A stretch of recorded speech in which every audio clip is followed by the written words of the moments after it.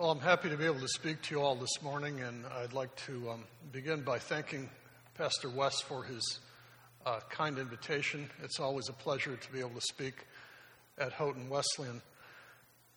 If you are new here today, I am a member of the religion faculty. I teach courses that help students think theologically about the changes in our world. And things are changing so rapidly that it's like a new course every time this comes up. It's almost impossible to keep up with the rate of change. And so many of the changes have to do with the digital world and its incursion into our life on so many different levels. So much of our lives are wrapped up now with our phones, with our laptops, with our tablets. These things are kind of the secular counterpart to divine omniscience, instant knowledge, instant communication, instant entertainment. And it seems like more and more there are just fewer and fewer boundaries. I was in the men's room one morning at the college, and in the stall next to me, I heard all of these voices and engines revving.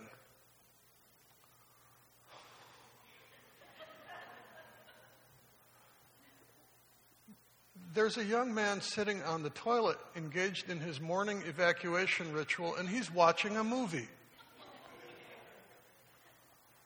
This might be a generational thing, folks, but no, you just need to stop this now. You need boundaries in your life. You need a hobby is what you need, And believe me, I don't want to borrow your phone.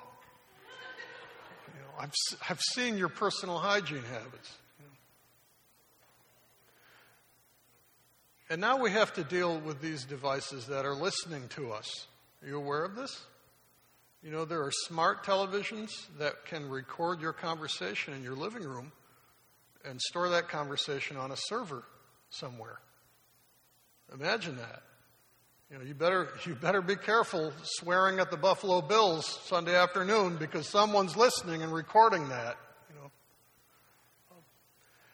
And digital assistants are all the rage right now. Alexa or Siri, or I don't know what you have, maybe Google Home, something like that. And these things are supposed to make our lives easier. They kind of make them weirder. I was in a coffee shop in Buffalo last year, and I'm sitting there next to a table full of young teens who are doing their math homework. And the way they're doing it is this. They have the phone out, and they're going down right through a list of problems saying, Siri, what is, and they're asking Siri questions. Siri, what is, and they're doing all their homework like this. So, I'm kind of an old guy now, but I guess I'm naive because I asked the young person, I said, is this common? Does everybody do this? And she looked at me like my mother dropped me on my head when I was, of course it's common. Why wouldn't we use technology like this? Well, while the political and commercial ramifications of all this are scary, right? Who's actually listening to us and why and what are they doing with that information? One of the main things that concerns me is the way that these devices are actually shaping us and changing us even as we're employing them. And the habit of thinking that they tend to instill in us is that somehow our deepest needs can be met by, instant downloads of information. That our most vexing problems can be sufficiently addressed by some ridiculous tweet. Or alternatively, some huge artificially intelligent agent. And when you're constantly attached to these devices, it's very easy to be seduced into thinking that way. But folks, as I look at the world around us, what we're facing collectively, I think what we need most is what Siri doesn't know and what Alexa can't tell us. Because what we need more than anything else for the living of these days is wisdom. We need to be able to figure out how to disagree graciously. We need to be able to figure out how to bring healing to a deeply divided and wounded world. We need to be able to speak the truth against hatred, but doing so in such a way that doesn't incite more hatred. Because when we do that, we just become the mirror of the very thing we claim to despise. We need wisdom. I mean, by any estimation, our world is in a heap of trouble right now. You know, if you're like me, some mornings you wake up and you think, surely things can't be any worse than they were yesterday. And you read the news and you go, oh, it just got worse again. And it could be argued that our devices, with all these different ways to communicate, have actually made the cultural climate much, much worse. So there's a terrible irony here. We're awash in a sea of knowledge, not just facts, not just, favorite tourist destinations in Iceland or how to combat tomato blight, not just facts, but entire libraries of human knowledge at our fingertips. And yet what we need the most seems to be eluding us. Now, if all of this isn't disturbing enough, if I haven't made your day dark enough already, what makes this situation dangerous for the church, and I've observed this on numerous occasions, is when we tend to imitate the very worst that we see in our politicians and other high-profile leaders. We tend to imitate their rhetorical styles in the church. And in that light, it's easy to understand why in this age, in which people want spiritual answers, spirituality is big business. In this age where there's such a spiritual hunger, the fastest growing group on the religious landscape in the West are the nones, N-O-N-E-S. That is, people with no institutional affiliation with religion at all. These are folks who've had it with organized religion and with religious leaders who just seem to be able to make things worse all the time. In a world of so many jagged edges, in a world in which power is the only currency, the message of the cross can only look ridiculous. To a church that is so deeply internally divided over power struggles, to a church that is so unsure of itself in terms of how it should relate to the outside world, the Apostle Paul writes, Jews demand signs, Greeks look for wisdom, but we preach Christ crucified. A stumbling block to Jews, foolishness to Gentiles. Jews and Gentiles, in other words, the whole world. There's not Jews and Gentiles and independent voters. Jews and Gentiles and Rand Paul. The whole world doesn't get it. Because Jews would have said, Messiahs don't die. That's not in the job description for a Messiah. They don't die. And to the Greeks, those who prize spiritual wisdom, the very notion that the eternal God could somehow get his hands dirty, mixed up with the life of this crucified man was preposterous. You know that some pop dispensers of wisdom in the ancient world had such loyal, committed followers that they paid them to dispense their wisdom.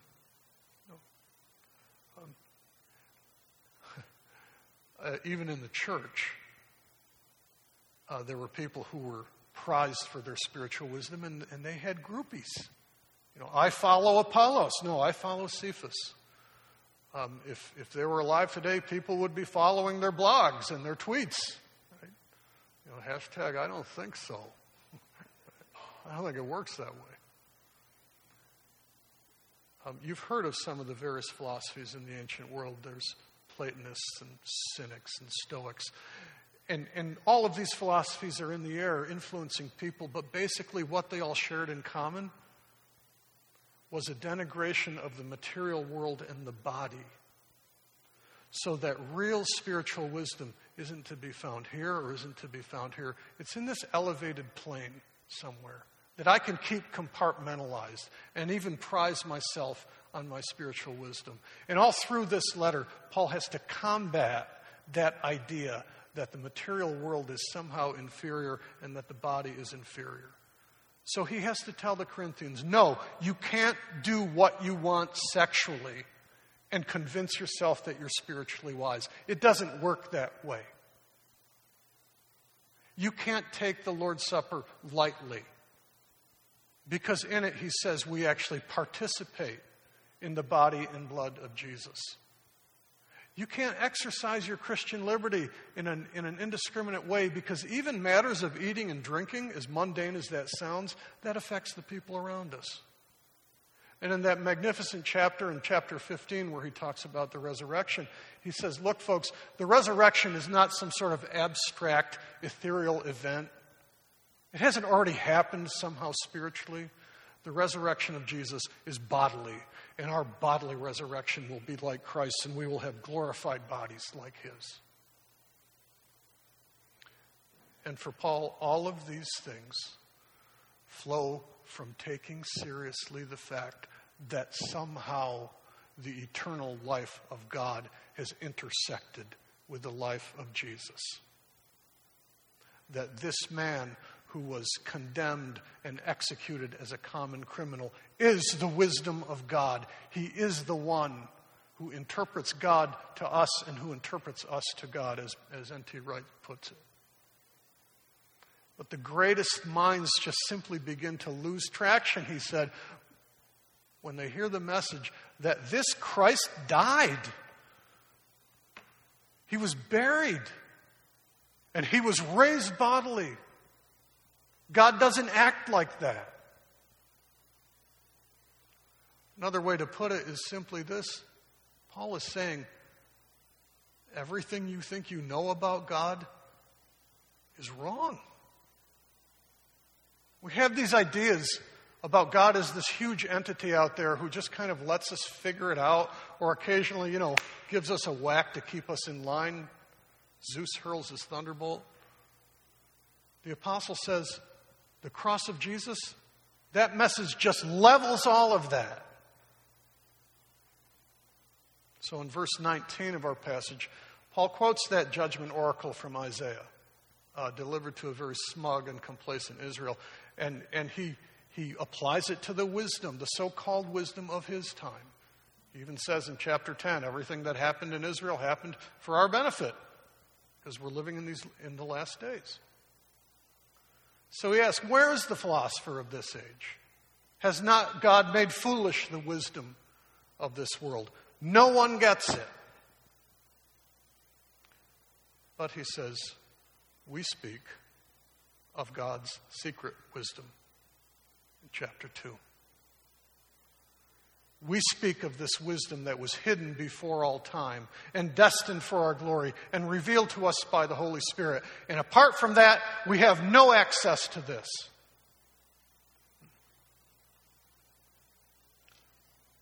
But here's a question. Maybe some of you have been thinking about this as I've been talking. We can ask our digital assistants for wisdom. You can ask Siri that. You can ask Alexa that. You can Google search for wisdom, and you can pull up entire libraries of the very best that human beings have thought of. And it's all at your fingertips. But our search engines will always turn up these resources indiscriminately. Alexa can't vouch for the truth of any of it. Your search will turn up everything from the book of Proverbs to Confucius to Oprah to Winnie the Pooh's Little Book of Wisdom. It'll all be there. And in the situation of pluralism, it's very easy for all kinds of religious crazies to stand up and agree with Paul and say, yeah, everyone's missed it. The whole world has missed it. But somehow I have secret access to God's wisdom. I have the secret revelation. Sometimes it's quite crazy. You know, God appeared to me in my Raisin Bran this morning, and he told me all of you were supposed to write checks to John Case Ministries, right? You know, maybe not that crazy. Maybe somehow my tiny church of the Petrified Brethren, we have access to divine wisdom that the rest of Christendom somehow missed. No wonder a lot of the nuns I mentioned earlier, people with no formal religious affiliation, they look at us and they say, you people are all riding the crazy train together. I mean, how do you know that Christ is really the wisdom of God? How do you know that this gospel is any more legitimate than any other religious message out there? Anyone can say, I have access to a special revelation. That's how most cults get started. I wish there was an easy answer to that question. I wish there was a knockdown apologetics that could just prove the truth of the gospel and just bulldoze all the other claims that are out there. I wish that existed. And before you send me links to Ravi Zacharias, I taught apologetics for 20 years. Okay, I get it. Folks, I've come to believe that the only way the vast majority of people come to be convinced of this truth is that if the church that confesses the crucified Christ actually lives it out and embodies it. Because the wisdom of God, again, is not a set of propositions. It's not a new religious book. The wisdom of God is embodied in the person of Jesus. Even when we talk about the New Testament, the New Testament is not a book. The new covenant is the broken and resurrected body of Jesus. He is our peace. He is the new and living way. Let me make a couple of quick connections here. That means we are not simply a people who follow a new set of rules,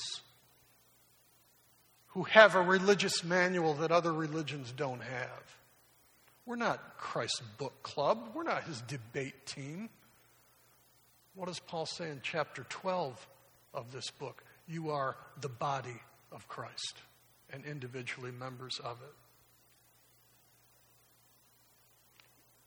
And if you want to know what following this Christ means, what embodying this means, look no further than 1 Corinthians chapter 13. That's the practical outworking of what following the wisdom of the crucified means. I can fathom all mysteries. Paul says, I can have all the knowledge. If I don't have love, I'm nothing. I could have a super spiritual Siri who could give me all the secrets of the universe and God's inner life. I don't have love, I'm nothing. Friends, information has never been the church's problem. I have so many theology books in my office. Fire and safety have told me I can't stack them any closer to the ceiling. Right? Information's not the problem. The problem has always been transformation.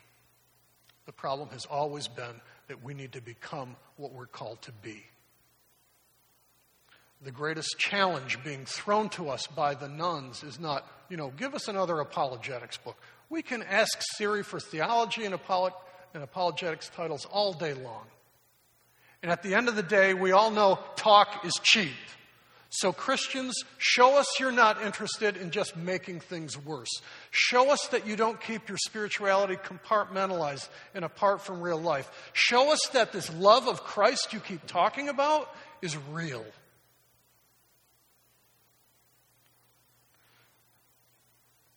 But here's the thing, and it's confession time. I'm just going to be really open and vulnerable with you. I know John Case. Some of you do too. And I can tell you that living out this great message I'm talking about, it does not come naturally to me at all. My initials might be JC, but anyone who knows me longer than 10 minutes has never confused me with Jesus Christ. Jesus liked to go fishing, I like to go fishing, and the natural similarity pretty much ends right there. You bark at me, I'll bark back louder. You bite me, I'll bite back harder. That's my natural inclination. You cross me, I can cut you off the kneecaps and do it with a song in my heart. All of which is to confess to you, brothers and sisters, I need to be changed. How about you? Paul says in chapter 2, we have not received the spirit of this world, but the Spirit who is from God, so that we can understand what God has freely given to us. And that understanding is not through logic, is not through rationality, but it's through a deep inner conviction and comprehension. And apart from that, we just can't pull this off. We have not received the spirit of the world. And learning to walk in the wisdom of the crucified in a world of guns and trumpets, it's going to take a lot of renovating work by the Spirit. The Spirit needs to haul out a lot of stuff out of the attic and knock down walls and leverage old foundations. I mean, I'm a real fixer-upper. I don't know about you. That needs to happen in my life. Look, I realize there's so much confusion about the work and leading of the Holy Spirit. I wish I had another message to be able to talk about this. Honestly, sometimes when someone tells me something crazy that they think the Spirit is telling them, I just think to myself, the Spirit needs to start drinking decaf. Like, why would he do that? Why would he tell you to do something that's going to land you in America's Most Wanted? I mean, you need to write a note of encouragement to someone or bring a bag of groceries to someone. Wesley warned people about this. He said, don't believe every voice in your head that it's from God. It might be from God, it might be from the devil, it might just be your own voice. But quickly, here's the test.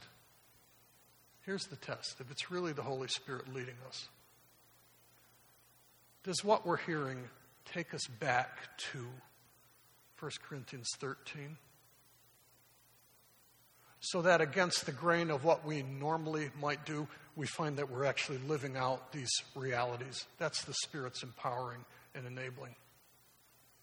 And as we live and walk and embody this wisdom, as we live and walk and embody this Christ to the world, this Christ who is himself the embodiment of God's eternal wisdom, as this happens, you know what we're going to realize? That this body becomes the very temple of the Holy Spirit, where the Spirit is honored and has free reign. That's good theology right there, by the way. We need wisdom, friends, for the living of these days. But that means we need a wisdom that transcends the normal boundaries and resources of human wisdom. And we need a transformed way of living in this world together. And that's what Alexa can't tell us. But praise God, that's what Christ and his Holy Spirit can do in us. May God bless you richly as you invite him to do that work in your life today. God bless you.